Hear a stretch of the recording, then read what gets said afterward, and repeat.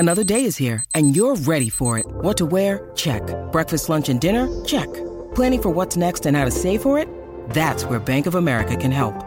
For your financial to-dos, Bank of America has experts ready to help get you closer to your goals. Get started at one of our local financial centers or 24/7 in our mobile banking app. Find a location near you at bankofamerica.com/talktous.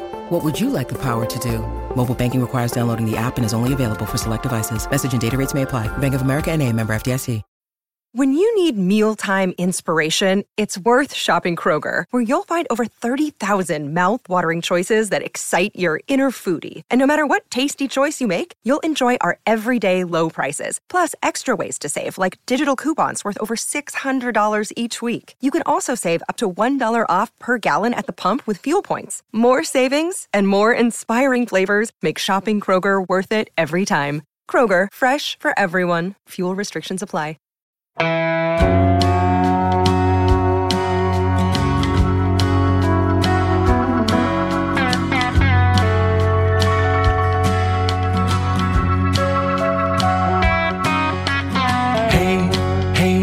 where you been?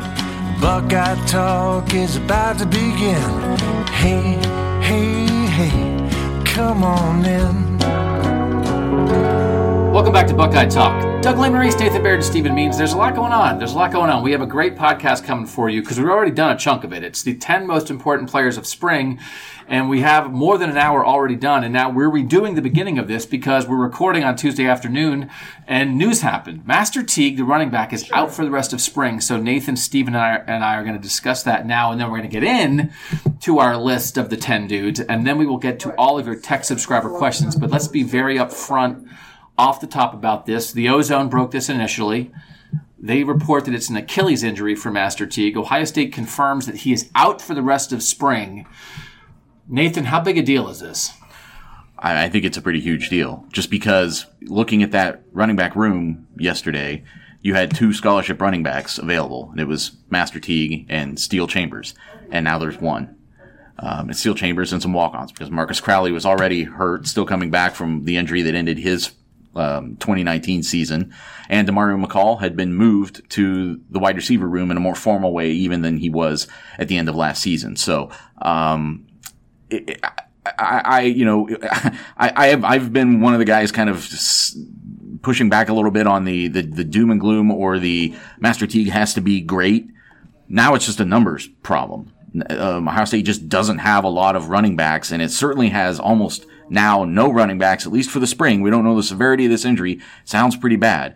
But it has no running backs right now that it knows it can count on to win big games in the fall. Ryan Day had this quote on Monday when we talked to him, talking about the running backs. He was saying, we're going to get Marcus Crowley back before the season starts. Then we have Mayan Williams coming in. Once we get to the summer, we'll be whole. But we're one injury away from a little bit of a crisis right now. But in the end, when it comes to September, we're going to be okay. Stephen, is this a crisis right now? It is a crisis because, your injury away just happened, and it's also the guy who is the expected starter. So now you're down to Steele Chambers just taking reps with the ones the entire spring with nobody else getting any type of experience at all until Mayan Williams arrives this summer. And depending on how long Marcus Crowley is out and when he can return to football activities, it's really going to be Steele Chambers getting most of these reps and Mayan Williams just sprinkling in when the summer starts. Let's try to have a 2-level discussion on this because we don't know the severity of the injury. Ohio State is not announcing that. They're being closed-lipped. They have been since Ryan Day started about this kind of stuff. So let's have a 2-level discussion of, A, if Master Teague is just out for the spring, but he'll be okay for the season, or if this is a season-ending injury for him. And Achilles injuries can be very serious. Yeah. We don't want to provide any misinformation, but we want to talk about scenarios for Ohio State. So let's talk about first, if he's just out for spring. And he's definitely out for spring. He's not going to miss 10 days. He's not practicing anymore for spring football. When we saw him on Monday, he was doing all the drills and everything early on. And then when they did 11-on-11s, first team versus first team at the end of practice, he was not out there for that. So obviously the injury happened somewhere in there. How big of a deal is it if he misses a bunch of reps? It was like, hey, you're the starter now. You were the backup last year. We're going to rep you for 15 practices in April, and now you're at the very least missing that. Plus, Crowley's out, and it just is a matter of, it's going to be a little hard to be just more functional as an offense when you're running 1 versus 1. It's going to be Steel Chambers, and then it's going to be some walk-ons in there. If it's just for spring, what does it mean for Teague and Ohio State? It's still a net negative to not have him in there for the spring. It's somewhat negated, like you're saying, by the reps now that Steel Chambers gets, that potentially, I guess, DeMario McCall gets if they decide to move him back into that room after just moving him over to the receivers. That does offset it a little bit. You do get those guys some extra reps and get them to improve or, maybe boost their development in some way that way, but it's still a net negative because Master Teague still needed to develop. Master Teague did some really good things last year, but there were ways he needs to be a better running back. Ryan Day's been pretty upfront about that. This has obviously been a topic of conversation anytime we've talked to Ryan Day since the end of last season. And as much as he has been complimentary of Master Teague, he also has pointed out, hey, he hasn't done this against first-string Big Ten defenses. He hasn't done this. And when we did see him against some situations late in the season where he was going against those kinds of defenses, he wasn't all that productive. So there were questions to be answered, and I think he needed this spring to answer them for himself, answer them for the team, but also just have another. He's still a young player, and to miss an entire spring at this stage of your development is never a positive thing. All right, let's move on to the more serious scenario. And again, Ozone reporting it's an Achilles injury. Achilles injuries, we see these, you see these in sports. They're a big stinking deal. It's usually a tear. It's a pop. So we don't know, but we have to consider the possibility. It's not, this isn't a hamstring. Right. This isn't an armpit. This is like a. Well, even a hamstring is potentially a lingering thing that causes. Yeah, but this is. If this is serious, it's surgery. So we don't know. But if Master Teague doesn't play this year, we actually had a lengthy discussion in the original podcast that we've done a big chunk of. And we're going to do some adjustments to that. But Stephen, you were making the point in that original discussion about you think Ohio State can win a national title with their running game just being okay. You don't think they have to have a great tailback. Because Justin Fields is part of the run game, but so we don't even mean run game. We mean tailback. We mean guy you hand the ball to that isn't Justin Fields. If Master Teague does not play in 2020, how much does that affect Ohio State's chances to win a national title? It affects a lot because now it's not like, okay, it's just going to be okay. It like the floor just dropped so many levels because Steel Chambers doesn't have really, at least Master Teague had a little bit of experience. Steel Chambers doesn't have any experience. DeMario McCall has bounced back and forth between the running back room and wide receiver room his entire career. And even whenever Marcus Crowley comes back, he still really doesn't have any experience. So now you're dealing with some guys who are probably going to be taking reps with the 2s and the 3s. All of a sudden, they're taking reps with the 1s, and they really don't have a lot of time to prepare. Other than Steel Chambers, they don't have a lot of the time to prepare to be able to play in week 1 because a lot of these guys are hurt. Well, Marcus Crowley, Ryan Day said there's no worry about Marcus Crowley being back for the season. Right. August, you have a month. Yeah. They have a whole month. Spring is very, very helpful. But you still have all of August to get ready for the season if you need it. I'm surprised by your answer, Stephen, because again, we're going to delete the conversation we have and we're having it now. Mm-hmm. But you were pretty strong on the idea of you don't need a great running game, but you think that it's that much of a projected drop off from Master Teague to anyone who is behind him. I do. It doesn't have to be great. It has to be at least it has to exist. And I don't know how much that is going to exist week 1, week 2, when you walk into that Oregon game because you're putting a sophomore, or a guy it's either a sophomore or a guy who's been bouncing back and forth between 2 rooms as you're starting running back. So Master Teague last season had 135 carries for 789 yards. That's a 5.8 yard average.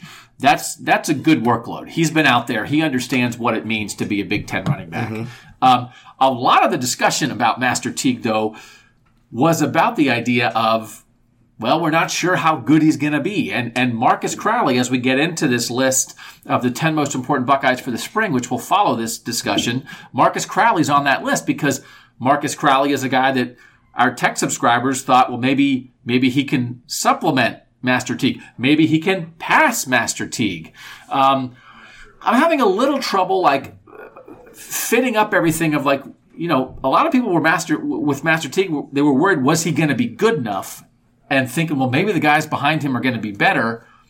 But now that you're thinking about the idea of not having him, is it setting in of like, man, actually, in the end, we actually were much more confident in Master Teague just because at least he's played. At least he had 135 carries last year. These other guys haven't even been on the field. I think Ohio State has the benefit of always being able to say the guy behind the guy starting might be better. Until the guy who's starting is not available and you don't have the option of saying that, now you actually have to like rely on that guy behind him. Well, actually, that's there were people early last year who were wondering whether Master Teague should take carries from J.K. Dobbins. That was crazy yeah. as that was. So like which was insane. It was insane, but it was like people were having that conversation because Master Teague was running well until you realize, oh yeah, it's against second stringers or against a tired defensive line. As I pictured Ohio State's 2020 running back situation, I did always picture Master Teague at the top of it. However, as I said on this podcast, as I even wrote a piece about, I thought that there was room for this offense, for Ryan Day, for his coaches, his coaching staff to get kind of creative with this and be able to use other guys in a more limited role, but try to maximize what they can contribute. Obviously, Demario McCall is potentially a unique skill set to bring to the backfield. Chambers and Crowley are a little bit more similar and maybe a little bit more like Teague in some ways. But I think that there is some kind of a mix that you can come up with rather than having to rely on one guy. However, yes, because Teague had done some of the things he did on the field last season that we saw, again, even if those were in second halves of blowout games, that there was just a confidence level that you had in him coming into this season. So here's where I'm going to come down. Let's do two things. Let's do Demario first. How much do you think Demario McCall can be or should be part of the solution to this problem if Master Teague can't play? When we saw Demario McCall on practice Monday, he was lining up in the slot. Ryan Day said he could move back and forth, and Ryan Day seemed very enthused about the idea of we're going to find a way to get Demario involved with the offense. How much can he be a solution at tailback? I think if Master Teague cannot play at all, and I guess the other caveat is we don't know for sure what Marcus Crowley will be. I mean, I think he'd have to be involved in some way. He's not going to be like a 15 carry a game guy, but I would see him being involved in some way in the offense to a greater degree than he would be if Master Teague were back there. I will say this. So they had Demario McCall as the number 2 running back at this time a year ago. Mm-hmm. Going into spring, Tony Alford said, we're looking at Demario McCall as the number 2 running back. And then it just didn't work out, and Master Teague took that job. I just don't think in the end that Demario is like a between the tackles, hand him the ball on 1st and 10 and just have him run into the line kind of running back. I think he is a guy that you use in different ways. So that's kind of how I'm answering that. I think he can be part of it, but that's not what you need. You need a running back. You don't need a wrinkle. You need a guy to hand it to. So I don't know that in the end Demario is a huge part of the down to down solution. Can he spell somebody for a series? Can he come in, on 2nd and 9, in certain situations? Yeah, I don't know that he's going to be a guy who's going to figure things out as a between the tackles running back. Marcus Crowley is a guy who played, I think, 6 games last year and then was injured. He played 7 games. 7 games. So I want to focus on his last game, the blowout of Maryland on November 9th. The reason that people think Master Teague maybe could be the number 1 running back is because he picked up yards in garbage time, right? That's where all the Master Teague confidence comes from. Crowley did the same thing. Crowley, 8 carries for 82 yards, 10.3 yard average and a touchdown against Maryland in the last game he played before he got hurt. I think we've covered this numerous times, that this running back room is not where it needs to be. How would you, in your head right now, the difference between a world where Master Teague is the number 1 running back and Marcus Crowley is the number 2 running back versus a world where Marcus Crowley is the number 1 running back and Steele Chambers or Mayan Williams is the number 2 running back? How much of a gap right now would you think there would be between those 2 scenarios? I guess I see what the example you bring up is fair. I would say that Crowley also was coming in even later in games. I do think there is a difference between comparing those 2 productions and Teague doing it over multiple games over an extended period of time. And even getting some trust early in games at times to spell J.K. Dobbins in a way that Crowley and Chambers did not. So I still do see a difference between Teague at the top or either Chambers or Crowley at the top, based on what I have seen so far. And we're not going to get a chance to see Crowley again in any significant way until August at the earliest. I think there's a gap, and the gap is more just maybe on like the number 2 guy than it is on the number 1 guy. If you're going to base it off the numbers of like who had better garbage time stats, but like you're going from like, I mean, like it may like if Steel Chambers ends up being the number 2 guy, then like maybe you'll be okay because Steel Chambers is going to get every single first string snap you can think of during the spring. But like if Mayan Williams comes in here and like he comes in June and like all of a sudden that's your number 2 running back, I mean that's not good enough. J.K. Dobbins averaged 6.7 yards per carry last year. Master Teague averaged 5.8, and Marcus Crowley averaged 9.5. I don't think there's much of a difference. There's not a huge belief in the fan base right now in Master Teague as a number 1 running back. I don't know that Marcus Crowley, if he's healthy, and again, he's not playing in the spring, but there's every expectation he'll be ready for the season. I don't know that there's any reason to think that there's a huge difference between Master Teague as your number 1 and Marcus Crowley as your number 1. I mean, just because Master Teague got a bunch of chances in blowouts last year. Marcus Crowley will have all of August to get ready. We're taking away, I think you're taking away the top end. Like we in the previous discussion were talking about what if Master Teague is as good as J.K. Dobbins? And I said, well, then they're the best team in the country. I think maybe you're eliminating that, but the idea of like your run game is solid but not great. I think Marcus Crowley has as much of a chance to be solid but not great as Master Teague did. And then Mayan Williams or Steel Chambers, if you were going to give Teague 18 carries and you were going to give Crowley 7, and now you give Crowley 18 and you give Chambers or Williams 7, I don't know that there's a huge gap there. If their floor is going to be the exact same, they'll be fine. I mean, I don't discount know if that's the case. I mean, there's a reason that Teague was getting those carries when Crowley wasn't last year. He's older. Yeah. Well, but not everybody who's older automatically gets a higher spot on the depth chart. I guess the other question to ask is how much separation do you see between Crowley and Steel Chambers? I don't know. I mean, like, there's a lot of stuff we don't know about these guys. I mean, Master Teague is a year older. There's not a lot of guys. I mean, there's not a lot of true freshmen that come in and do stuff. I mean, it was even with JK, like Mike Weber, got hurt, which opened up the door for him. Well, JK was special. He was. But that's a bad example. That's a bad example. It's a bad example. And Ezekiel's a decent example. Ezekiel Elliott did nothing as a freshman. Nothing. Dontre Wilson did more as a freshman than Ezekiel Elliott did. Ezekiel Elliott wasn't even like the full-time dude as a sophomore, and then he went nuts. The middle and end of his sophomore year. JK was special. We heard people all spring camp. Okay. People were talking about, watch this guy, watch this guy, watch this guy, watch this guy. Landis and I did 7 different videos during camp about J.K. Dobbins. And we started off as like, yeah, he might have a role, to like, oh my God, he's going to be the best freshman running back ever. I think the reason that Master Teague played ahead of Marcus Crowley last year is because Marcus Crowley was a true freshman. Marcus Crowley now is not a true freshman. If he's healthy, I'm trying to, like, on a scale of 1 to 1,000, 1,000 is like, this greatly affects their national title hopes. You should look at Ohio State in a completely different way if Master Teague can't play at all. Versus 1, there's no difference. Doesn't matter at all because they have guys behind him and they'll be fine. Where are you on that scale of if Master Teague can't play? Well, I guess I'm in the middle because Marcus Crowley can't participate in the spring. Yeah, that's why. And also, they have every expectation he's back in the fall. So you're thinking he might be hurt for the season, or just because he's not getting the reps? He's just not getting these reps. We just don't have a good picture of what he really is. Give me a number. Still. I mean, so I'm somewhere in the middle too. I mean, 500. That's not a number. 500. Why did it go? First of all, why is it 1 to 1,000? Why can't it be 1 to 10?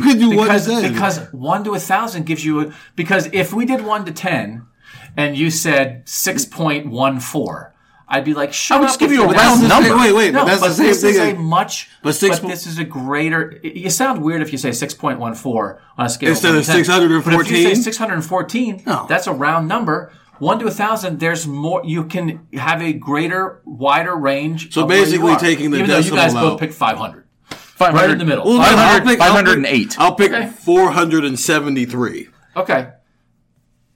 I'm like 178. I mean, like, to me, now, The thing that it does, and again, what Ryan Day is talking about, we're at a crisis right now in the spring because we don't have bodies in the spring. It's going to muck up spring football. It's going to muck it up, and that's not great for anybody.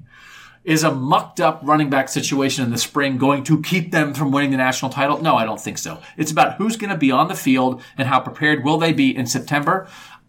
I think there's an instinct. We're getting text messages as soon as this news started popping out after the Ozone reported it. People are starting to freak out a little bit. I think maybe people are more freaked out at initial reaction than they actually should. Because when spring football rolls around and like maybe it doesn't look as smooth as it should be, like then you're like, oh my God. No, but I think it's all about how good the guy is who's going to be on the field. That's what it is in the end. The running back who's going to be out there in September, how good is he?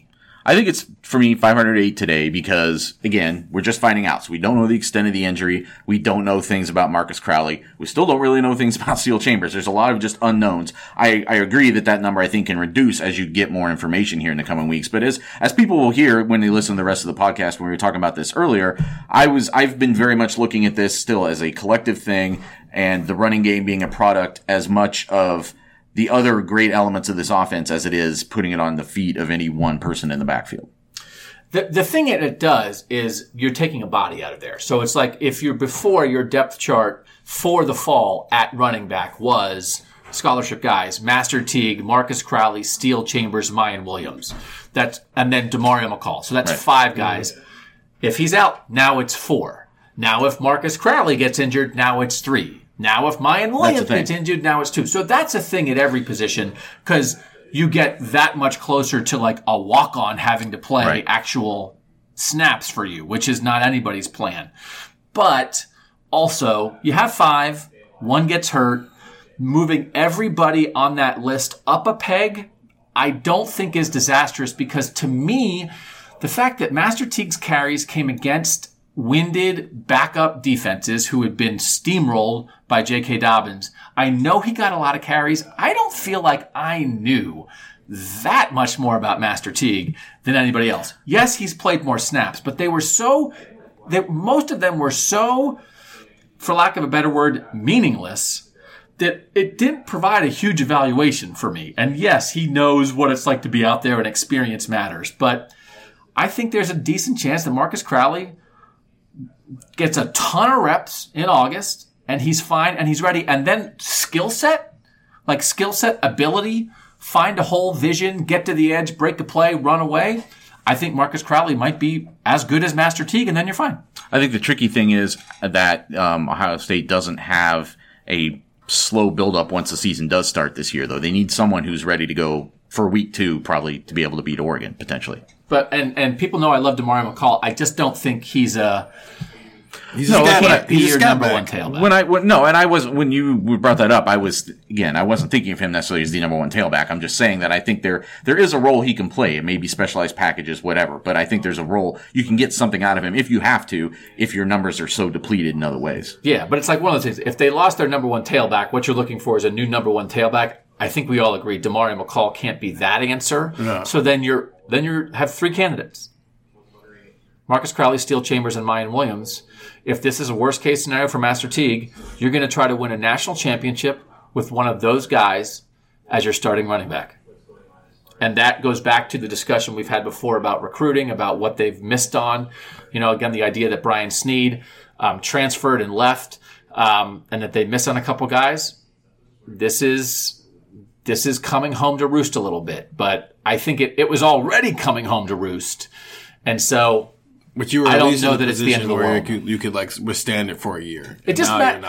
But the question, it's a matter of how good you think Master Teague is. If you really believed in Master Teague, then you're freaked out. If you had questions about Master Teague, well, okay, you have questions about Marcus Crowley. Well, you had questions about Master Teague anyway. So I would put myself on the questions about Master Teague side of things. Would you guys put yourself on the questions about Master Teague? You were pretty sure he'd be pretty good. I'd lean towards questions with Master Teague. Again, just relative to how good he had to be in this offense, considering the other weapons they have, considering the offensive line they have, I was pretty satisfied with what I knew about Master Teague. All right, so we're going to get into this now. It's our list of the 10 most important Buckeyes for the spring. This is the new top on this. We've already recorded the 10 guys. Nathan said it was a good hour. He enjoyed it. I thought it was one of the best hours we've done. So we have some good debate and discussion in there, and so we'll get to that. Marcus Crowley, there's going to be a brief Marcus Crowley discussion on there that we're not going to tweak. At the end of it, you'll see the tweak that we had to do. But get ready for that list here on Buckeye Talk.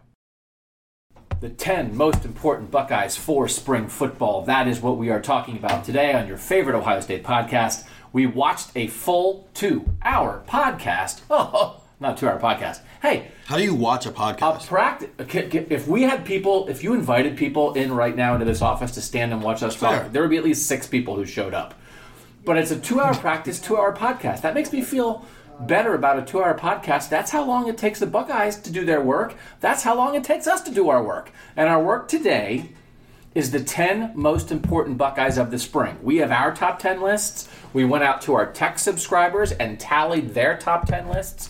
And my definition of this, as I explained it to Nathan and Steven and explained it to the texters, is like the person who you're not exactly sure what they're going to do, but what they do has a great effect on this Ohio State season, and we're trying to learn about them for spring football. So to me, like, Justin Fields is not on this list, and Wyatt Davis and Josh Myers are not on this list, because those are like returning guys who play at an All-American level, and of course Justin Fields is the most important, but everybody's assuming he's going to be great.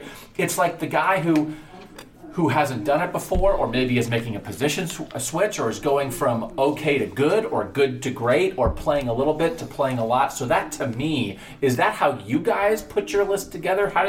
What were you thinking in your head about your requirements? I guess I'm thinking more in terms of guys who have a potentially high ceiling, but also have a potentially deep floor, and we don't really know necessarily what we're going to get from. So anybody who I think I know exactly more or less what they're going to give Ohio State in 2020, it didn't make my list. It doesn't even have to necessarily be an established star. Mine is ceiling, but also just like opportunity, like based off of like whether or not there's a like dire need for that like specific position to step up and play at a certain level. And then also like but opportunity more than anything else, just because of some things we saw yesterday. So the one thing that and this maybe won't match how the texters did our list, but if we're talking about sure things, and I don't want this part of the discussion to go on too long, who are the sure things, at least in your own head, that led you to probably not put the guy on your list? So I think we would all agree on those 3, right, that I mentioned off the top. Who else is a sure thing? Chris Olave and Garrett Wilson are probably sure things. Okay, I disagree with that. Okay. Really? I didn't put anyone on my list who was a full-time starter last year. I disagree with that. And here's why. Because there are guys who are important who are going to be asked to do different things. For instance, I'll tell you this as a preview. Shaun Wade made the texters top 10. Why? Because Shaun Wade's changing positions. And Shaun Wade is going from part of a great secondary overall to the number 1 guy in a very uncertain secondary, and he's not going to be a slot corner, he's going to be an outside corner. Pete Werner is making a potential position switch, right? There are some guys here, like a guy like Thayer Munford to me. He's a solid starter, but I didn't lump him with Wyatt Davis and Josh Myers because he's had some injury problems. You don't know exactly. And I think he still has room to go from good to great. So I had very few guys, to me, who were sure things, because I think even Pete Werner and Shaun Wade and Garrett Wilson had 400 yards receiving last year. He might triple his output, but we don't know. He was a freshman, and he's changing positions. So I think even Chris Olave, to me, Chris Olave is now in charge of that room. He lost 3 senior receivers, and he's coming off one of the most devastating mistakes I've ever seen an athlete make in a big game. I don't know 100%, is that going to hang with him? Is it going to motivate him to go to a next level? He changed his number. He seems to have a new outlook. So I have a very strict definition of sure things, and by my definition, boy, there are a lot of interesting questions. I guess the way I look at it is I see players like Olave, Garrett Wilson, Pete Werner. I feel like I know what their baseline is going to be. I don't have a lot of concern that those are guys who are going to show up on September 5th and just crap their pants and not have a good season. Like I see those guys as being pretty stable guys. I think that's, how good the secondary will be. Yes, it depends on how good Shaun Wade will be. I think it depends more on several other guys who have bigger questions to answer than Shaun Wade does. Yeah, like those guys, like my list is full of like they had flash at times. They flashed at times, but like Garrett Wilson at a consistent level was producing. Chris Olave at a consistent level was producing. Like those were Pete Werner consistent guys in the rotation. While like a lot of the guys on my list were like, okay, they showed some moments where it's like, okay, this can be really good, but then also that was it. It was just a little flash. And I would say, everybody can have their own definition. How much different do you think it makes Ohio State's season if Shaun Wade is good, he's all Big Ten, or if Shaun Wade plays like a top 10 pick and is no doubt about it the best cornerback in the country? I think that has a big effect on Ohio State's season. The difference between those two. I think it does, but it's a bigger difference to me if they don't find a third or even right now a second cornerback that they think is really good. How big of a difference is it if Chris Olave has 750 yards if he's a Ohio State, like, or if Chris Olave has 1,200 yards? Well, but that somewhat depends on. I look at their receiving core as the collective yardage. I don't know that I put any of that on one particular person. I think I do. I think I do. Just because, I don't know. They got to the playoffs last year without anybody getting 1,200 receiving yards. They had J.K. Dobbins. Yeah, the national champion. But they've also got 12 receivers this year. But the national champion had the collective, but it also had individuals with 1,000-yard receiving. Seasons. I understand what you're saying, Nathan. But if one of these guys turns into Jerry Jeudy, then it's a huge freaking deal. And if nobody does, that affects them. Yes, to that point, who is it? But I also will say, to your point, which I would agree with, is if you are in a position where there are multiple guys, where if you're not great, there's a decent chance someone else is going to be great, then I do think it maybe lessens your importance, as opposed to if you are at a position where you're kind of the only guy who might be great, right? I do think that on the sliding scale of importance matters. And I guess I don't put it in a situation to keep using Shaun Wade as an example. If Shaun Wade is only Damon Arnett this coming season, only has a season like Damon Arnett did in 2019, I don't think that precludes Ohio State from being really good. I don't think he has to be Jeff Okudah. Get back to me when they play an All-American receiver in the semifinals of the playoff, and they're putting somebody who's at a Damon Arnett level on that guy instead of a guy who's on a Jeff Okudah level. Right, we'll find out. I don't agree with that. Damon Arnett was guarding a high-level receiver in the playoff, and he handled it. He did pretty decent. That's what I'm saying. I think Damon Arnett had a pretty good 2019. Clemson won that game because of the under-route stuff they were throwing to Travis Etienne and the slot receiver, not because of what the two outside guys were doing. Okay. All right, so you're fine. If you guys are okay with not having All-Americans. Because Damon Arnett's not I'm not saying. I just. No, you said you're fine. I'm saying that specifically Shaun Wade doesn't necessarily have to be an All-American. Okay. I'm saying if he is an All-American, that's a big deal. That greatly enhances their chances of being a little bit better. Right? No? Sure. So stars don't matter and All-American status doesn't matter. No, but sure that helps them be better. But you can say that about all 85 scholarships. But if he's an All-American, but the two other guys on the field with him are just complete duds, then it's a matter of degrees. Right, but it's also a matter of who has a chance to be elite. Elite players win you national titles, and who are the handful of guys on this team with a true chance to be elite, and then will they be elite? I think that's an important distinction. But I think there's a handful of positions where we still don't even know if someone is frontline Big Ten caliber, let alone elite. No, I that's a bigger. When I looked at this exercise, that was the bigger question. But I will tell you this. So, and then we'll get into the exercise. And it's just how you view things, but I think it's how you interpret what is important to a team. What gives Ohio State a better chance to win a national title? 22 good players, 22 good starters, or 4 elite starters, 14 pretty good starters, and 4 starters. 4 starters who are a problem. I think it probably depends on not to get too far in the weeds, it depends on what position those four are. Okay, we know one's a quarterback. We know one's... They're at the most important positions. They have 4 All-Americans at quarterback, defensive end, cornerback, and receiver. And then they have 4 problems at the other cornerback, the other receiver, one on the offensive line, and one on the defensive line. Actual problems. I think the first example makes it tough for you to even get to the championship, to get into the playoff. I think the second one makes it difficult for you to win the playoff. So I don't know that either one is easier. I don't know either one is better. I'll take the Stars. Okay. I think I'll take the Stars. So I'm interested in guys who we know are going to be good.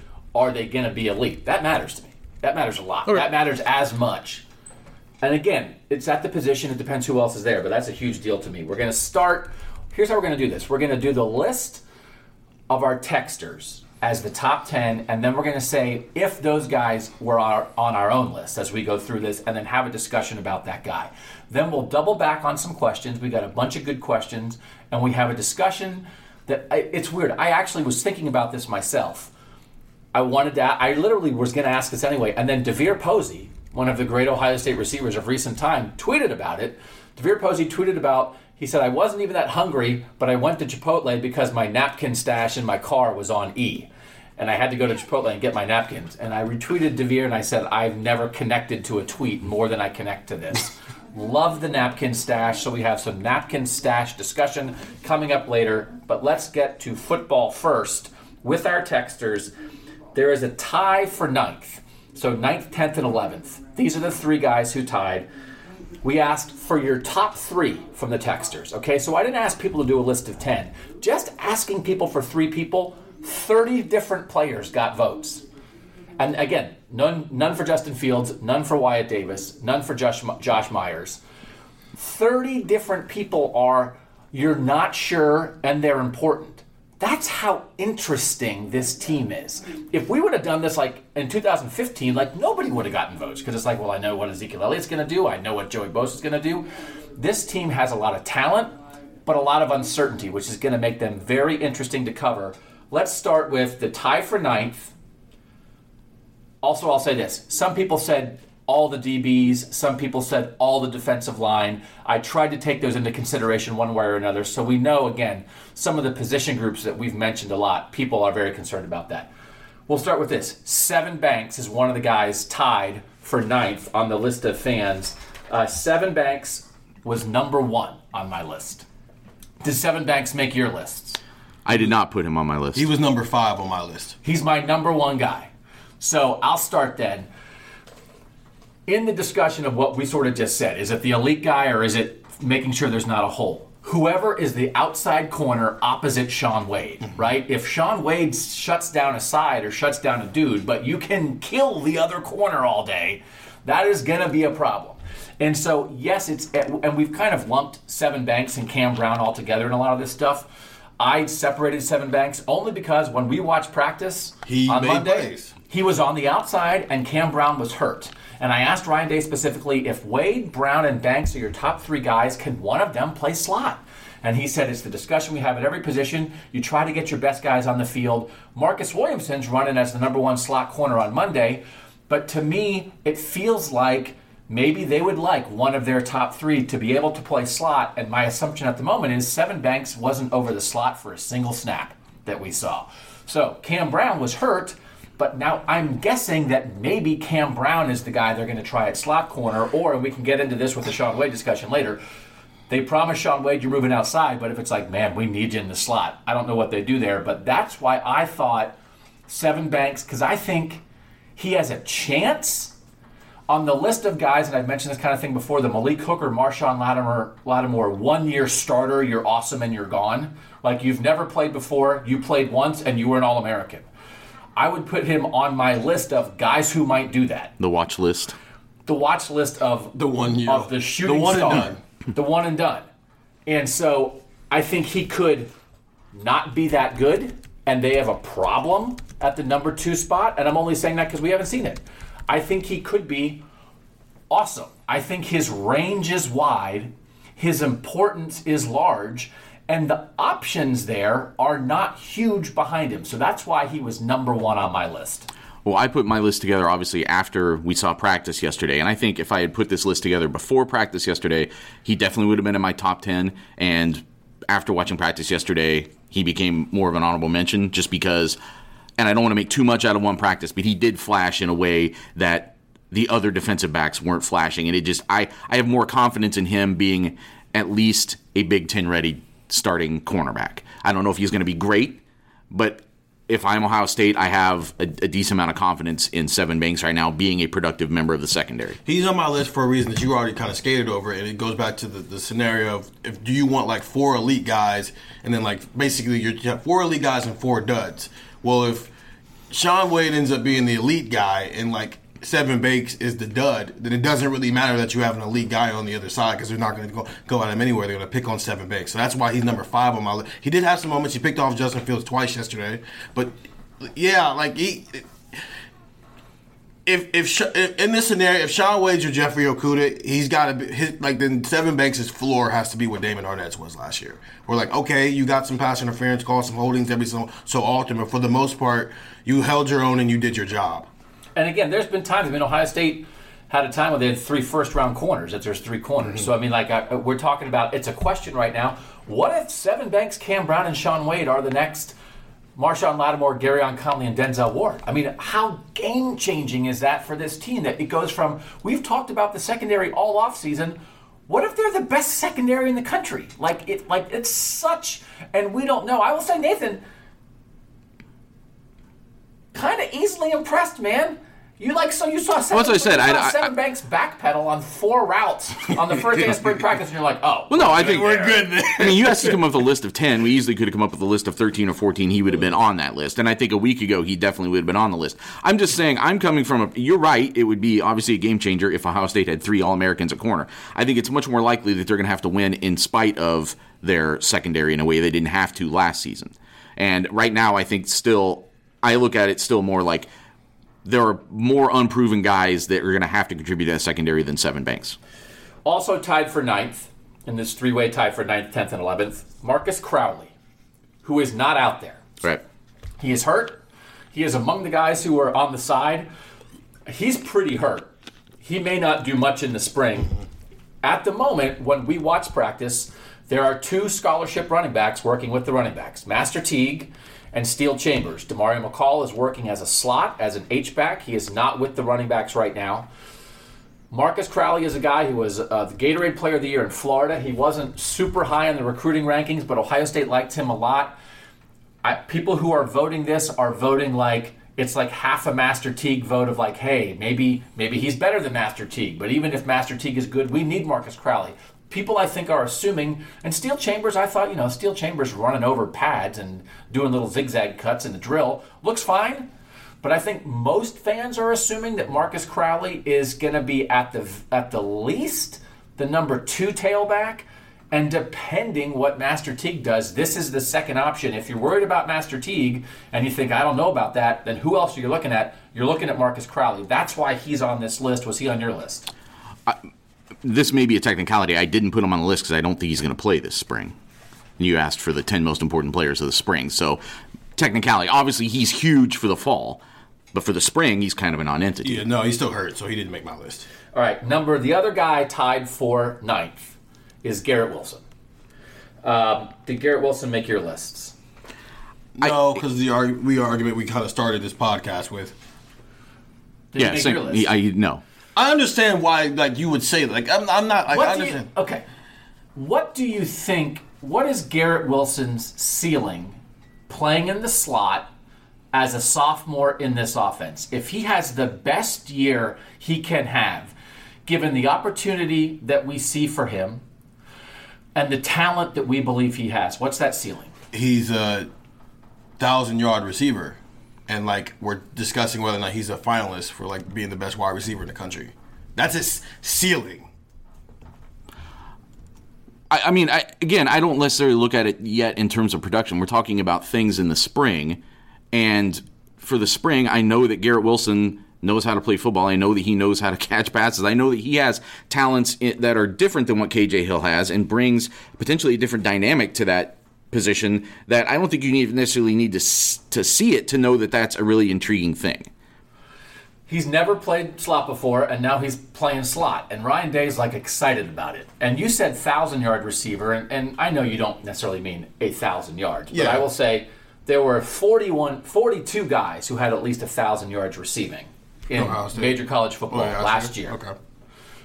Okay. 1,000's a lot. No, it's not. I think it is in this offense. I think it's a lot. So to have that much go to one guy. Paris had 1,000 in 2018. So this is going to be good. We're going to argue on this podcast. We view things, and I think the point that you're making is like if your list is more about what's happening this spring, I get that. It's like, but also like I thought of more of it about like what's happening this spring that will affect the season. That like. So there's some season stuff here, and I get why people have Marcus Crowley on the list, but the idea of like, well, he's hurt, he can't do anything this spring. I didn't even think about him. I think makes sense too.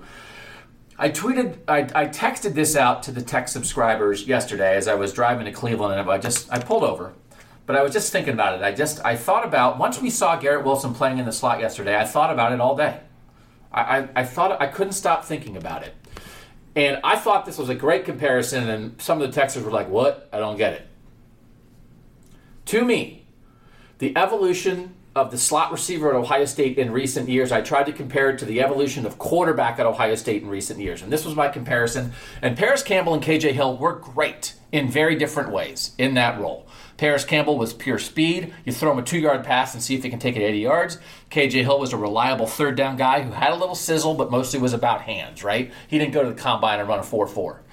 Paris Campbell went to the combine and set the track on fire, right? Turned himself into a second-round draft pick. They're very different players who were very successful in their own way at the same position, okay? But I compared Paris Campbell to Braxton Miller, comparing it H-back evolution to quarterback evolution. Paris Campbell is Braxton Miller, like just pure explosiveness, right? Paris had some hands questions, right? Braxton wasn't the greatest thrower in the world, but my gosh, they scared you. Paris Campbell is Braxton Miller. KJ Hill is JT Barrett. Super solid, super reliable. Top end, maybe not the same top end, right? I mean, JT's top end wasn't Braxton's top end, but down after down, win, tough, rely. KJ is the JT Barrett. JT set every quarterback record in the book. KJ Hill is Ohio State's all-time leading receiver. Not because he's the best receiver in Ohio State history. He broke every record. Garrett Wilson is Justin Fields. Justin Fields is the next evolution beyond that. Justin Fields is as explosive as Braxton Miller, but as reliable and tough as JT Barrett. Think about what Justin Fields, how people at Ohio State fans, the way they think about Justin Fields compared to the way they thought about Braxton or JT. Justin is next level. He's the next step. He's the combination of all those things. That's what I think Garrett Wilson can be in the slot, and that's why I am freaking out. I did not expect to see him in the slot on Monday, and when I asked Ryan Day about it, his answer, some of the spring answer is it's the first day of practice, whatever. Yeah. That was not his answer about Garrett Wilson. His answer was quickness in the middle of the field. You get him the ball and he can take off. You can still run some. People are running slot fades like crazy right now. You take that slot, get a matchup you like, and you send that guy down the field. Did KJ Hill catch anything 40 yards down the field out of the slot last year? That's where I am on Garrett Wilson. So he is on my list. He is third on my list. Now, his floor, I think I agree with the idea of like, well, his floor is pretty high. But what if he has 1,350 yards receiving this year? KJ Hill was Ohio State's leading receiver 2 of the last 3 years out of the slot. That slot spot is the guy who gets the ball the most. And they just put in this receiver room of explosiveness, they just put the most explosive guy, who's not a freshman like most of these other guys, they put him in the slot. And they said, we're going to blow up the middle of the field. I think this could be gigantic. And I can't, but also if you just assume it, he's never played the position before. So I think he is a huge wild card. With the floor is still pretty high, but if he's just good there versus he's an impossible matchup every game, That's a huge difference for this offense. Well, what's your definition of just good? Like he has 700 yards receiving, and like he's reliable. So like 57 but like catches for 636 yards and 10 touchdowns? No. Like exactly what KJ Hill did last year? No, that's what he's saying, that it's a lot more explosive, but yet it's still the same. I don't think that you can automatically assume that a true sophomore moving to this position for the first time is going to have as good of a season as KJ Hill, who retired as the all-time leading receiver as a fifth-year senior. I don't think it's an automatic assumption that Garrett Wilson will at least be as good as KJ Hill. I don't necessarily think that either, but I also think that what you're talking about in terms of the position switch, we know how talented Garrett Wilson is. You saw it. We saw it last year on the field. It was inconsistent, but as it will be for a freshman. We also saw the top-end flashes of that. We also saw the look in Ryan Day's face when he was talking about this yesterday. If we had come in on August whatever, and we all of a sudden find out that for the first time ever Garrett Wilson's moving the slot, that's one thing. Going there on March 2nd, he's got 6 months to work into that position with the talents that we know he brings to a football field. This just becomes a semantic thing, because obviously everything you're saying is correct. If he has one of those, if he takes that next leap at this position with what Ohio State can put on the edge along with him, yes, it's a thing to freak out about. I just think, again, how I looked at this exercise, I still just have so much confidence in his bottom line. Even though he's never done it. He's only flashed it. Yes, he has flashed it, but I mean, I also don't know that I make a huge deal out of moving from the outside to the slot. Is he on your list, Steven? He's not on my list. No. All right. But again, I think some of this is just how we look at the exercise. I don't think it's essentially disagreeing with the points you're making. He had 30 catches for 432 yards last year. Sharing reps on the outside. Right. And now moving inside and potentially starting at the slot. Now you start talking about, can he double those receptions, and what does he do with 60 receptions? I think you're right. I think he does more than what KJ Hill can do with 60 receptions. That's not a slight on KJ Hill. We looked at it differently. The idea, I think it's a little unfair to just be like, well, of course Garrett Wilson's going to be awesome.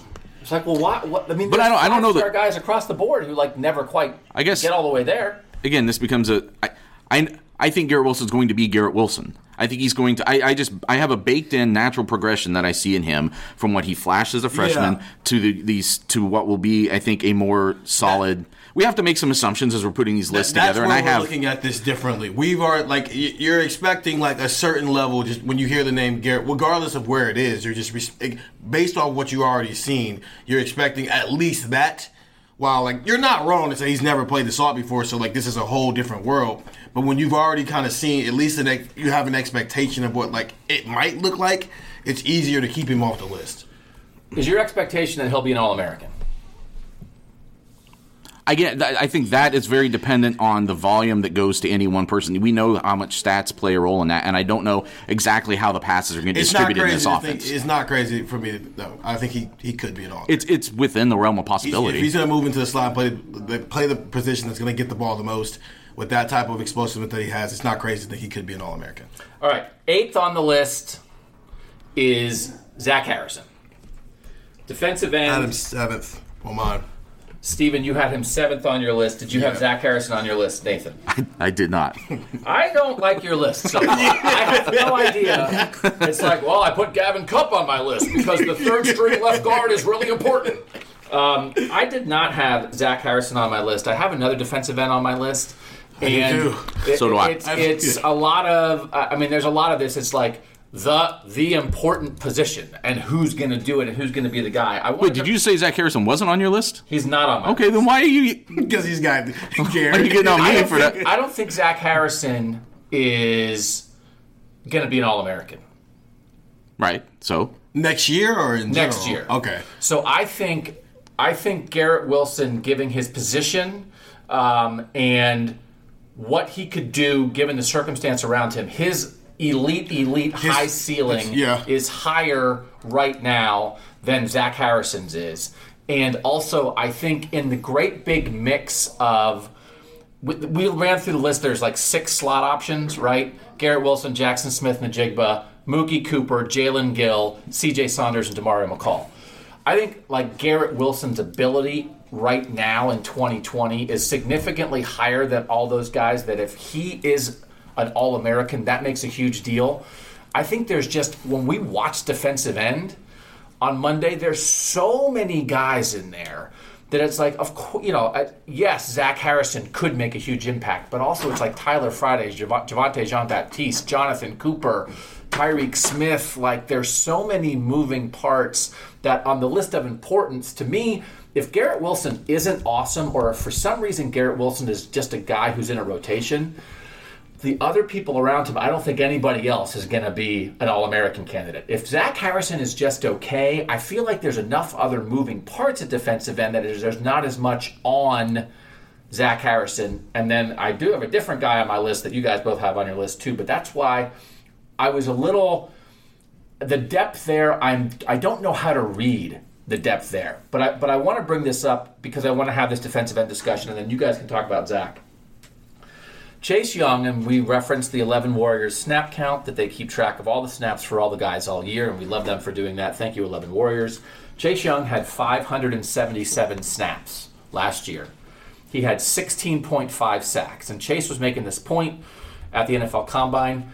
Obviously, there's more to life than sacks, QB pressures, and how you affect the game and how you force an offense to game plan for you. It's a shorthand. We don't have time to watch all the film right now and do everything. It's a shorthand. And we understand that.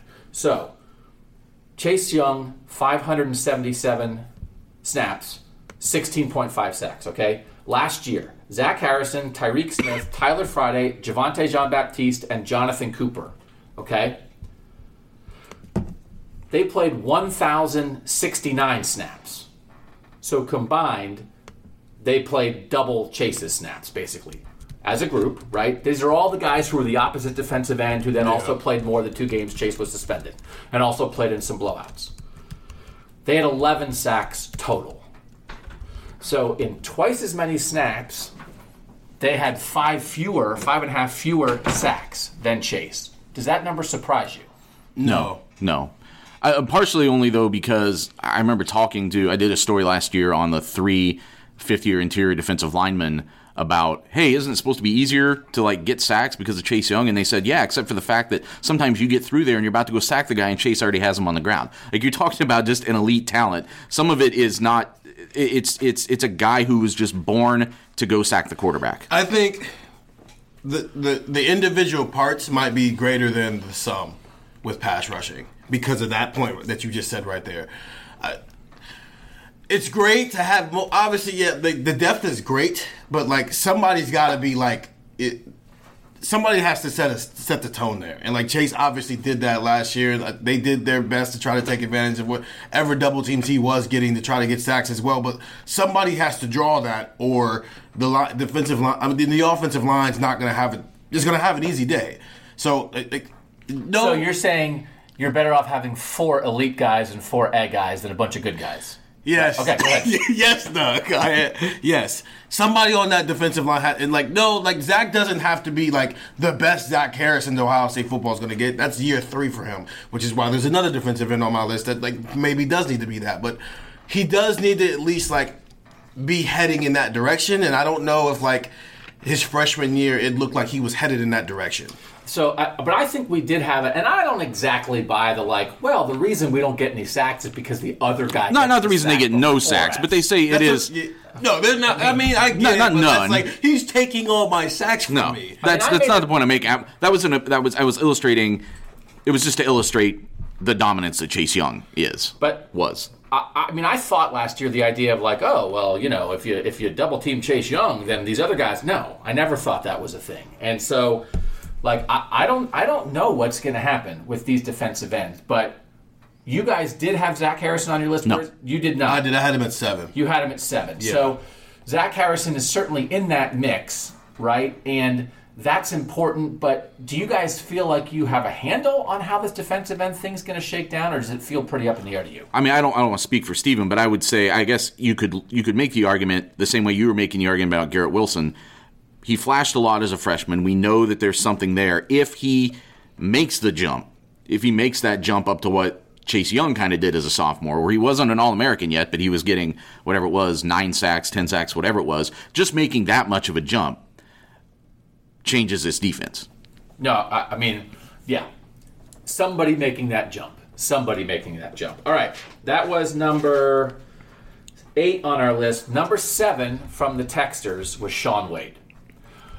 And this is probably the most of like, again, if Shaun Wade wasn't changing position, I don't know that anybody would vote for him, right? And so he's trying to fill the Okudah role. Ryan Day said yesterday he thinks Shaun Wade's going to be the best cornerback in the country. So again, I didn't have Shaun Wade on my list because I think his floor is he's either going to be all Big Ten at the worst or he's going to be an All-American at the best. So even though he's changing position, I get why people vote for him. I did not. Was he on your list, Steve? No, he wasn't. Okay. He wasn't on my list, but I guess you could make the argument that if he is not all Big Ten, that potentially spells serious problems for this defense. Either he didn't play up to a certain level, or he wasn't able to play for a stretch. Or that's saying like he's not bare minimum, basically. Like that bare minimum, he's an all Big Ten cornerback. So like, unless for some reason he's just not bare minimum, I think he'll be okay. Like the idea that like the transition to the outside like goes terribly. Yeah. Which is like, I mean, you could say that. Well, what if Justin Fields regresses? It's like, well, nothing about him would suggest that at all. It's the same. There's like a 5% thing with Shaun Wade that you're like, well, I mean, again, I get it. It should be because one thing is, it's like his whole life is changing. To be the slot guy against these smaller little fast guys that can run 2 kinds of routes and you're going in and out and you have to be able to, versus I'm locking down a first-round receiver, a big guy who's going to go up. I can't let him make plays over me. What he's going to do on a down-to-down basis is going to change a somewhat significant amount. So, that just makes it Davis. If you were making Wyatt Davis a tackle, we'd be saying, hey, that's a big deal. This is kind of a big deal for Shaun Wade. I think he can do it, but I get the question mark. That's fair, but I also think that the difference is it's not something that's being like thrust upon him. I mean, it is something the team needs, but he came back here because he wants that.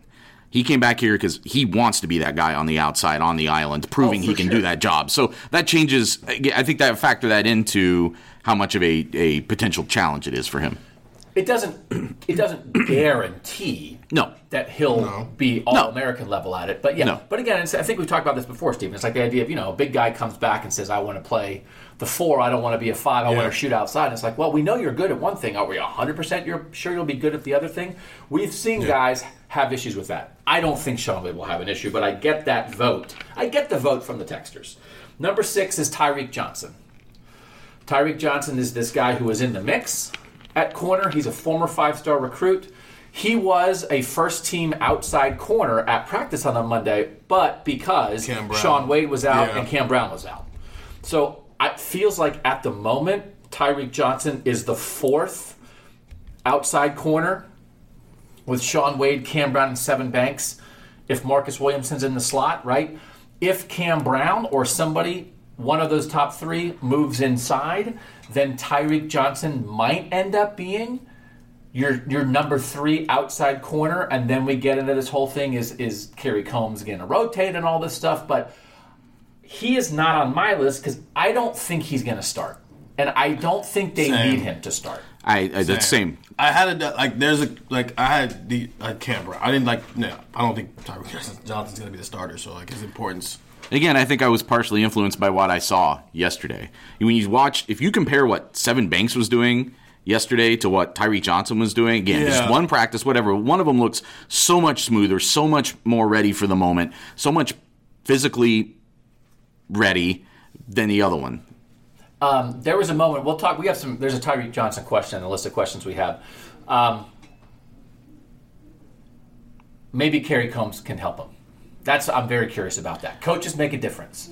And Kerry Combs' style of coaching, to me, might be able to pull something out of Tyreek Johnson that hasn't happened yet. But we'll get into more of that later. Number 5 for the texters is Baron Browning. Now, Baron Browning was another guy who was not out there at practice on day 1. But he will be out there soon. That was not a major thing. Did he make your list? He was at 8 for me. Number 7 for me. First time I agree. He's also my first appearance. Number 7 for me. I did like a version of a list like this for the texters last week. It was like most intriguing or most interesting or something. Baron Browning was higher on my list until it looked like Pete Werner is playing the role position. that I thought he was going to play. Yeah. So then it makes me think, well, what does that mean? It doesn't mean that Baron Browning's not going to have a role, but he also didn't practice. So he didn't practice, but also Pete Werner. Yeah, you're right. And it's like the way they were running it yesterday when they had a 3-linebacker look, it was like Borland in the middle, Werner more at the will spot that Malik Harrison played last year, and Justin Hilliard at that bullet whatever position that Werner played, a Sam linebacker. You're not going to put Hilliard at the Malik Harrison spot, right? So if those are the three guys you're playing with the ones, because Browning is hurt, well, then you have to play Werner at weak side. We don't know. He was also with the inside linebackers in the drills. He was not with the outside bullet guys, whatever. So that's a difference too.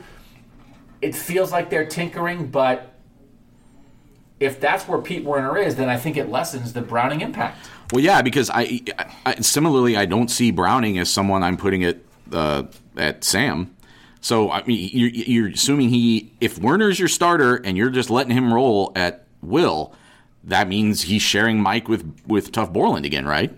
Maybe sharing Will with Pete Werner, but he's not a starter. Yeah. I am going to assume that because he wasn't practicing, Pete Werner is, in Al Washington's mind, their next best option at will, and so that's what they rolled with. I think that's very possible. I think that's possible. I'm not assuming that. No. It's possible. It's hard. I mean, the best thing is why I get so excited about the first day of spring practice is because you go there and your assumptions are proven wrong. We talked all off-season for 2 months about this and that, whatever, this guy. And then it's like, oh, they lined someone else up at that spot, or they moved this guy. So I wish we would have learned, we could have watched what they're doing with Baron Browning. So we're going to have hopefully 2, maybe 3 open practices. The rest of the way, there's 15 practices. The spring game is the 15th. So there's only 14 actual practices. If we get to watch 4 of those 14, that would be awesome. So when we get, day 1 is awesome, but then if you get to watch the 9th practice or the 11th practice, you see what's changed. You see what starts to settle in. So I'll be curious. Baron Browning's at the top of the list of curiosity for me. And hopefully some of those guys are just healthy again and can be back out on the field. That was the toughest thing yesterday. I went into Especially defensively, where a lot of those guys were like limited or just out. Exactly. Like we had talked about, how do we want to split things up as we watch the first day of practice so we can report on it for all of you texters. And I was like, well, I think there's a lot of interesting things on defense. I really want the defense. And then half of the starting defense wasn't playing, or what we presume is a starting defense, or a third of it. So, it's going to – I really want to see that second practice because we just don't know from a personnel standpoint who fits where still at some really key spots. Number 4 on the list is Nicholas Petit-Frere. Number 4 for the Texers. That's the battle at the right tackle spot. At the moment, it's between two. It is between. It's not at the moment. It's going to come down to 2 5-star recruits. One, Paris Johnson's a true freshman. One, Nicholas Petit-Frere is a redshirt sophomore. So Petit-Frere has a 2-year edge on him. Otherwise, they're like kind of the same dude. And they split the first team reps when we watched on Monday. Did Nicholas Petit-Frere make your list? He did not make mine. He would have been number 11 because of the same thing with Tyreek Johnson. Like, I don't know if he's going to win that job. He's number 3 on my list. Let me ask you this. This guy did not make the Texters list. Did Paris Johnson make either of your lists? No. Okay. I put Paris Johnson on my list instead of Nicholas Petit-Frere. You had Petit-Frere 3rd on yours, Nathan. So in that, you think he's going to win the job, and you think Paris is going to win the job. Not necessarily. And I'll say, I had Paris 6th on my list, and here's why I put Paris down instead of Nicholas Petit-Frere. I am leaving open the possibility. The assumption is Petit-Frere will win it because he's older, and because he was in the battle with Brandon Bowen last year, and they said that was a close battle. Paris Johnson is important to me because he has the opportunity to be the guy that you can't keep off the field. We never planned this. Petit-Frere's good. Right. But this stinking dude is practically Orlando Pace. There is no decision. This is the best young tackle that we have seen in 20 years on this campus. He has to play. So, if that happens, he's hugely important, right? And then the other way that Paris Johnson becomes important is Nicholas Petit-Frere doesn't have it.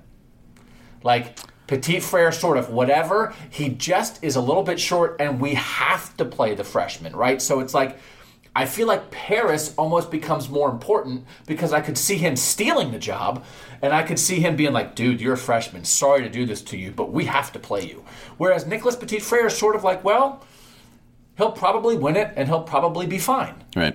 But Paris is more interesting. So but the way I guess I think of it kind of the opposite way, that Paris Johnson will be a starting tackle on this team next year. If he were to come in this year. Not next, you mean in 2021? 2021, yeah. So if he comes in and is simply a true freshman backup as this for 2020, Nicholas Petit-Frere starts at right tackle, and then Paris Johnson takes over at left tackle, I think Ohio State is in great position still for 2021. If he comes in this year and starts at right tackle, and then next year moves to left tackle, is Nicholas Petit-Frere even still around? Like, I feel like if the second thing you said is right, and he kind of just doesn't have it, if the evaluations were wrong and he wasn't the stud that everyone said and that his prospect ranking says and all that stuff, that creates a pretty big hole, not just potentially a problem for 2020, but a potentially big hole for 2021. Yeah, I mean, I focused on 2020. I didn't really think about 2021, but you're right about that. Now, DeJuan Jones enters the mix. DeJuan Jones is playing behind Thayer Munford at left tackle. He's a second-year guy. They have some people there. I think in general, we agree that right tackle is important. Like, if we were doing a position list, the 5 most important positions for Ohio State to figure out, right tackle would be on there, right? Yeah. And, like, right tackle to me is more important than left guard just because it's an edge, it's on the end, you got to pass protect, whatever, all that stuff about. So I think I would be flabbergasted, like, if they don't come up with a good solution. Like, those are two. I mean, how many teams in the country have 2 5-star recruits battling for one position? This is kind of the Ohio State luxury that sometimes we all can take for granted a little bit. So, like, I wouldn't say anybody should be worried about right tackle, but, like, I'm leaving open the idea of, like, Paris Johnson being a once-in-a-generation kind of freak on the offensive line. And if he is, I mean, again, who wrote the Paris? Didn't someone write a Paris Orlando Pace thing? I did. You did. Like, again, that's crazy. It's like, oh, well, what if he's Orlando Pace? Oh, what if he's the best offensive lineman in 25 years. Touch college football history in the last 50 years? Right. What would that mean? But it's like he's the first, like, Ohio State recruit who you could even write a story like that and not be laughed at since I've been here. Right. Right? That's what we're talking about with this dude. So nobody is Orlando Pace. But if he is I demand to be on the field, I'm ready right now, that's huge. But I also think that that's where, again, I think 2021 does come into this conversation, because if that battle is close, like it was last year between Petit-Frere and Bowen, and it comes down to almost a coin toss at the end, don't you go with the guy who has the higher ceiling over the next 3 years? Except that's what I thought was going to happen last year, and they didn't. Fair. That's fair. That's fair. I mean, like, they went with we 100% trust Brandon Bowen. Nicholas so that makes me think that there was a gap there. So, and to the point that, like, he wasn't even the first option when, like, one of the 2 the tackles weren't available for a game. Josh Allaby was. And the other reason it was that much, like, they said it was close, but, like, that's not, like, proving that it was close when he's not even the next option when somebody goes down. The other reason I think Nicholas Petit-Frere is important is because Thayer Munford has had some health issues, obviously, in the past. Whether or not Nicholas Petit-Frere wins a job or not, there's a very good chance that they'll need him at some point in an important way. And it's one of those things that or they'll move Johnson over there and let him be right tackle. When we watched, DeJuan Jones is a backup left tackle. DeJuan Jones, I keep saying, I get Paris and DeJuan. Paris Johnson, DeJuan Jones. DeJuan Jones is a project. He's raw. He's a high ceiling guy there. He's only in his second year. It might take him another year to really get it together. So, like you said, the third tackle probably is the loser at right tackle, and he'll be the backup on both sides. But DeJuan Jones is interesting. He didn't come anywhere close to making a list like this, but, like, interesting Buckeyes currently on the roster for, like, 2022. DeJuan Jones would make that list for me, so just keep an eye on that. Whenever you say DeJuan Johnson, I picture him leaning up against, like, a Corvette in a white sports coat with the sleeves rolled up like Miami Vice. Oh, yeah. I think it's Sonny Crockett. Let's suggest that the Ohio State social media team can get that together. Number 3 is Teron Vincent. We've talked about Teron Vincent a lot. I put him on my list when I sent it to the texters. He's number 3 on the texter list. He's number 4 on my list. He's number 8 on my list. Number 1. Okay. Why is he number 1 on your list? Because I feel right now, of all the positions on this field, the one that we don't know that there is a potentially elite talent, I guess other than running back, but on this defense, the one spot is the defensive line interior. We think that Tommy Togiai and Haskell Garrett, they were in the rotation last year. We think those guys are pretty solid players. Legitimately, I think they are. But I feel like Teron Vincent is the one that could potentially be a breakthrough difference maker there. And especially if he's at that 3 technique, potentially helps the pass rush and takes the pressure off of those guys on the edge. I just see him as because if he's healthy, which he looked healthy yesterday, he was going through all the drills as far as I saw. He was technically listed as limited. He wasn't running with the ones, but I saw him hitting the blocking sleds and everything, and he looked okay. If he's healthy, if he can play a full complement, and then if over the course of the season, because he's got, again, 6 months to get ready for the year, but if he's ready to go and can really pop this fall, I think it changes what this defense can be. You had him what number? 4. So you're like, is that basically what you're thinking too? Yeah. You guys, some of you guys had mentioned We are in accordance here while you're just like... the idea of what you saw Monday sort of affected your view a little bit, which it should. That's the whole point. We finally got to see something. It affected my view. We've been talking about Teron Vincent. I think he might have been number 3 on my list, I think. I moved him down to 8 because, and this is, sometimes I'm just stupid. I mean, I'm not that smart. We're with you. Yeah, Doug, get to it. We agree. Everyone agrees. Everyone listening is nodding their head. Haskell Garrett is a senior. He is part of this crazy 2017 class. Haskell Garrett was the number 68 recruit in the country. And when they lined up at practice on Monday, he was the first team 3 technique. And, like, if Haskell Garrett, he might just be really good. And then they're That's true. fine. And then, Teron Vincent is super important, except Haskell Garrett was rated almost as high, is a year older, hasn't been hurt, and probably is the starting 3 technique. So, like, if Teron Vincent isn't ready to be great, like, they might be fine. That changed my view a little bit. I guess I don't know how much I put stock in whether or not he would be the starting 3 technique just based on how they lined up yesterday. Considering Vincent coming off of the injury, considering Garrett's a senior, what happened? The way they line up in August on the first practice means a lot more to me than how they line up on March 2nd. Exactly when Teron Vincent returned to football. That's true. Activity. Yeah, no, we're right. Because he was still in the robotic contraption at the Fiesta Bowl, which was 2 months ago. So he might just be having a little bit of an uphill climb because he could have returned to football activities 3 weeks ago. And it's one of those things. For instance, when they were lining up at the receiver group with the ones yesterday, Jalen Harris and Elijah Gardner were with the ones at outside receiver. And that's giving the older guy and nobody thinks that they're going to be the first team outside receiver. No. So, where does the Garrett... But Togiai was the nose guard, and he's going to be the number 1 nose guard, right? So, I mean, it's hard to tell. It's up to the position coach. You give a nod. You do whatever. It's the first day of practice. They're rotating a lot of guys. Antoine Jackson's in there. Vincent's in there. They do have multiple options inside.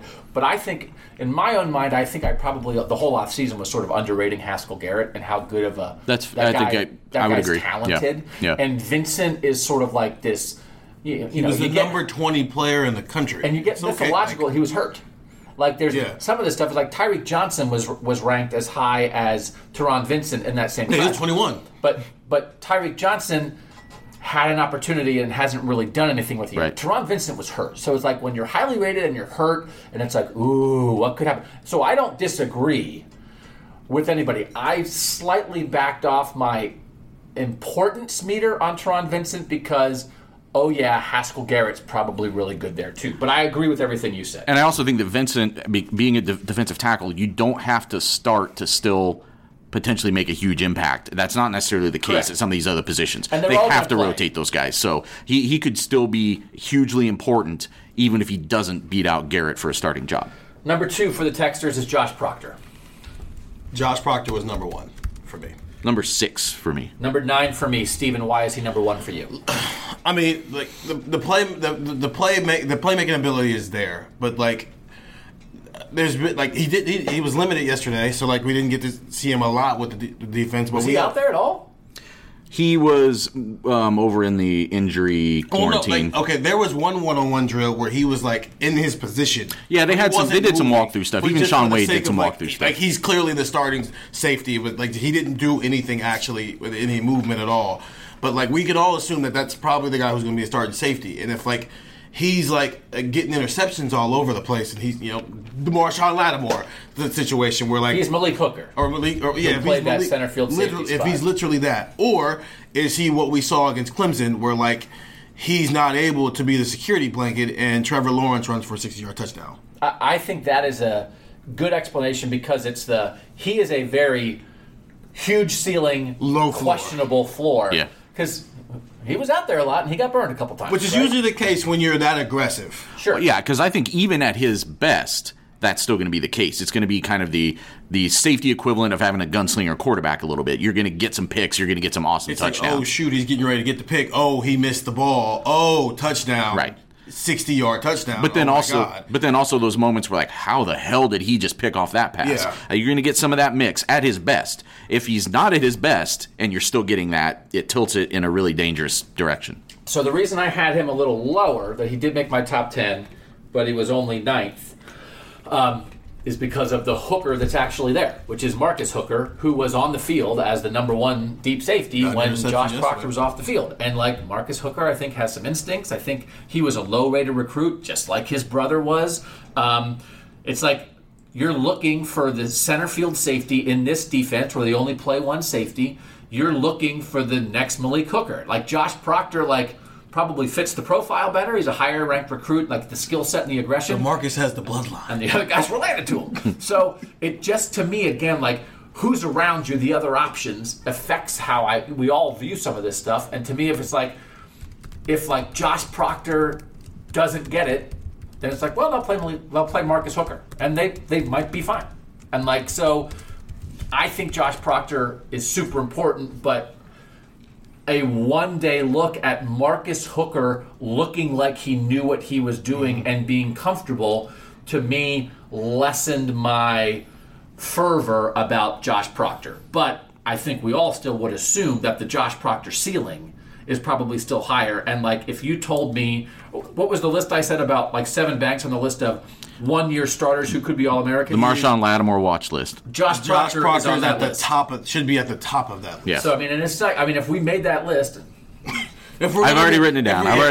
Yeah. If you make that list, you can't put 17 guys on that list. But, if you put a handful of dudes who have not had opportunity but have that potential, Josh Proctor is there for everybody. No doubt about that. And I think...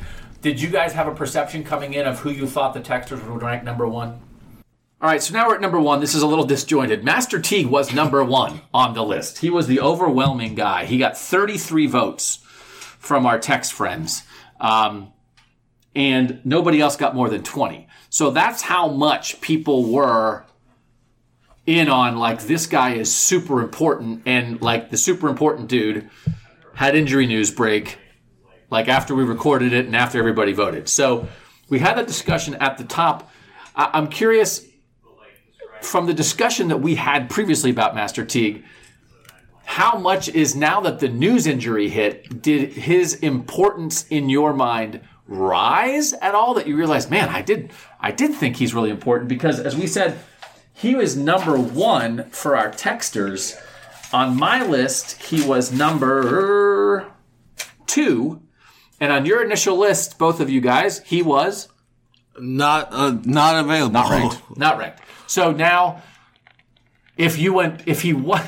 knowing now that he's hurt and how you think about things now, if you could go back in time before to where he wasn't hurt and you were making your list, would you now put him on the list, or would you still do it the way you did it?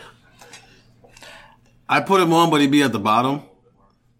No, I think I still feel the same way.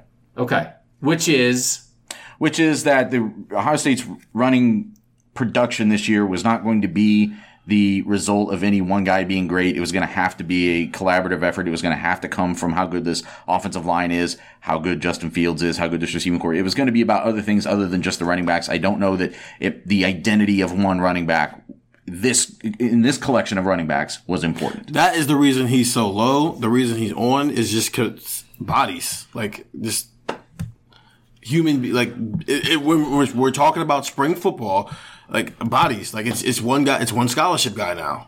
All right, so what were you guys thinking if Master Teague was healthy? How did you think the running back carries break down?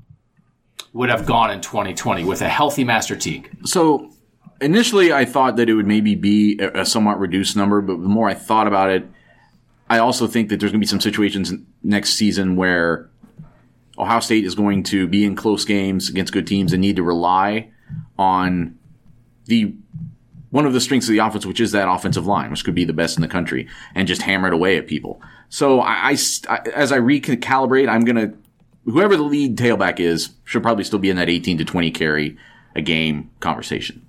And are you like in favor if like there's a couple of decent running backs? I'm scarred by 2018 and when they had two good running backs and they decided to split it. I just think it's really hard, and I know Nick Chubb and Sony Michel made it work, but I'm assuming that I think it's better for everybody if a lead guy wins the job and he gets more. Now, maybe you sub a guy every couple series or a guy gets hurt. I don't know. But this running back situation, with or without Master Teague, is uncertain. Do you think it's a good solution to try to end up being like a split share? The Sony Michel, Nick Chubb situation worked because both those guys are NFL running backs. Those guys are starting NFL running backs. I don't think Ohio State has two starting NFL running backs on its roster right now. And I don't think they'll have one in the fall either. No offense to Mine Williams. So I think, to me, it was more about, I think you're right. The best option is if somebody emerges, even if they don't emerge to a J.K. Dobbins level, if somebody emerges and says, I'm the dude, give me the ball 20 times a game or more, I'm going to go get you those yards, you don't have anything to worry about. That's the number one best scenario. I also am leaving open the possibility, though, that this is a creative mind in Ryan Day. This is an offense that just acquires a program that just acquires a lot of different kinds of talent. I'm just sort of leaving open the option that maybe that there is a wrinkle, you can get creative with it and replicate that kind of running game some other way. Part of the reason why I would not commit to saying that's for sure what they should do is because we still don't really have a good grasp as to what Steel Chambers is, what Marcus Crowley is, certainly not what Mine Williams is, even to some extent what DeMario McCall is, and really even Master Teague is, whether he's healthy or not. There's still a lot of questions as to how different those skill sets are and whether that kind of a scenario makes sense. All right, Stephen, we recorded this previously and you and I were fighting so much that we erased it. I wanted us. That was not the best hour of podcasting we've done this year. I wanted us to get like the numbers so we could at least understand where everybody's coming from. What's your potential comparison for what this breakdown might be in terms of tailback carries and quarterback carries and what it might look like compared to the past? Yeah. So in 2017, J.K. Dobbins and Mike Weber as the switching backs. J.K. was at 13.9 carries, and Mike Weber was at 8.4 carries. And then J.T. Barrett, being the runner that he was at 10.4 carries.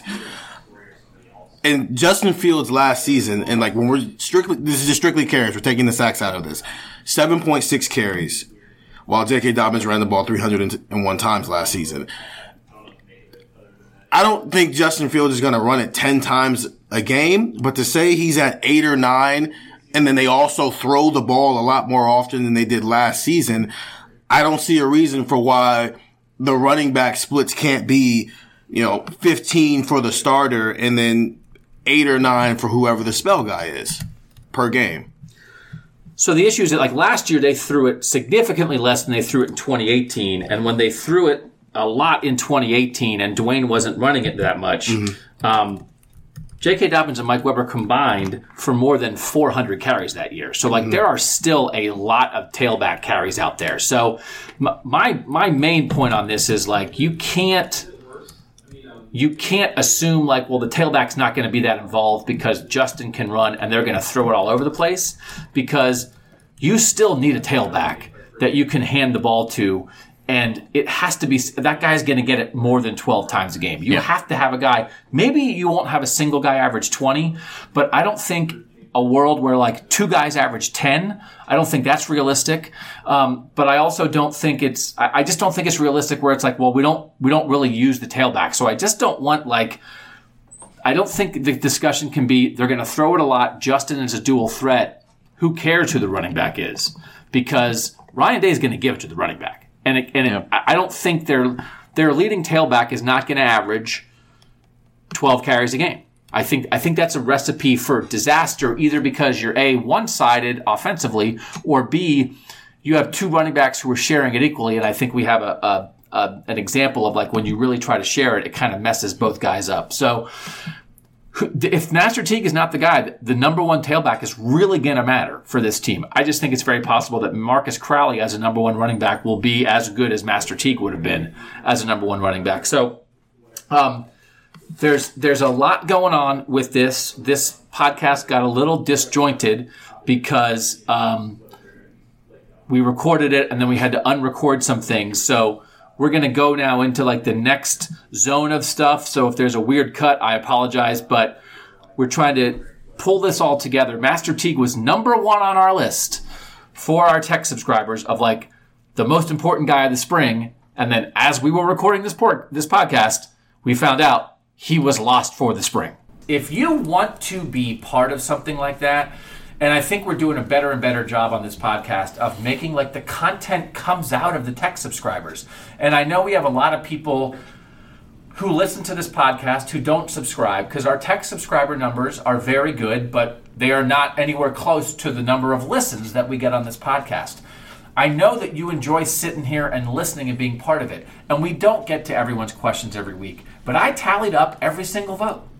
We just gave you the list of what Ohio State fans think are the 10 most important guys. And if you're a tech subscriber, you had 100% opportunity to be part of that. And that makes you not just a tech subscriber, but a friend of the podcast because you become the podcast. It's not just listening to us, it's influencing us. I know some people have complained that their questions aren't getting read. I want to say I've started kind of building a reservoir. We get some good questions each week that maybe don't fit thematically with what we end up talking about that week or whatever. I'm starting to kind of build a reservoir of the really good questions we couldn't get to because I think, again, 6 months before the start of the season, we're going to have some weeks where we can bring back a lot of those questions and maybe do ones we didn't get to. So if you want to be this, if you want to become like that next level part of the podcast, we've made it very simple. This is like an adjustment that we did. You just text a number, and then you can immediately sign up to be a subscriber. It's a 14-day free trial. We give you that chance to try it. And if it's not for you, that's great. Then just keep listening to the podcast, and we appreciate you.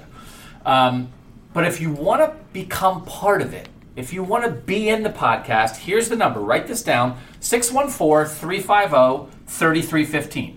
614-350-3315. Just text that number, and it'll start the process, which is very quick, very easy. You get signed up. You try it for 2 weeks. If you like it, you pay $3.99 a month. And if you don't like it, you unsubscribe, and then you just listen. But it's not just about being a tech subscriber. It's about becoming part of Buckeye Talk. Not just in your car, on the treadmill, mowing the lawn, listening to us. You become part of what we do. 614-350-3315. We'll be back after this with questions from those friends of the podcast on Buckeye Talk. All right, late night executive decision at play here. This podcast was so long, I am having trouble editing it together because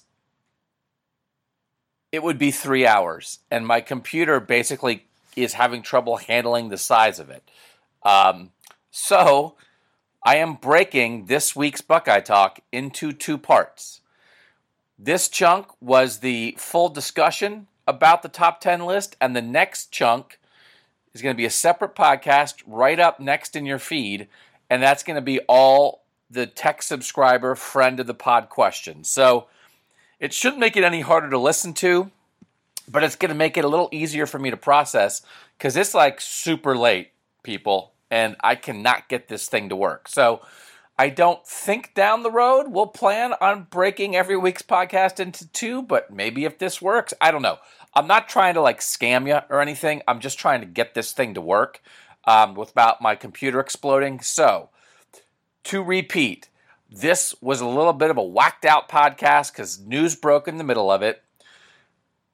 Thanks for listening to this.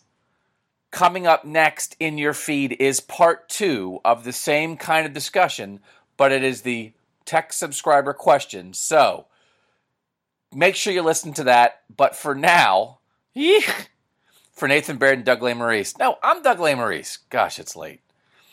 For Nathan Baird and Stephen Means, I'm Doug Lesmerises, and that was part 1 of Buckeye Talk.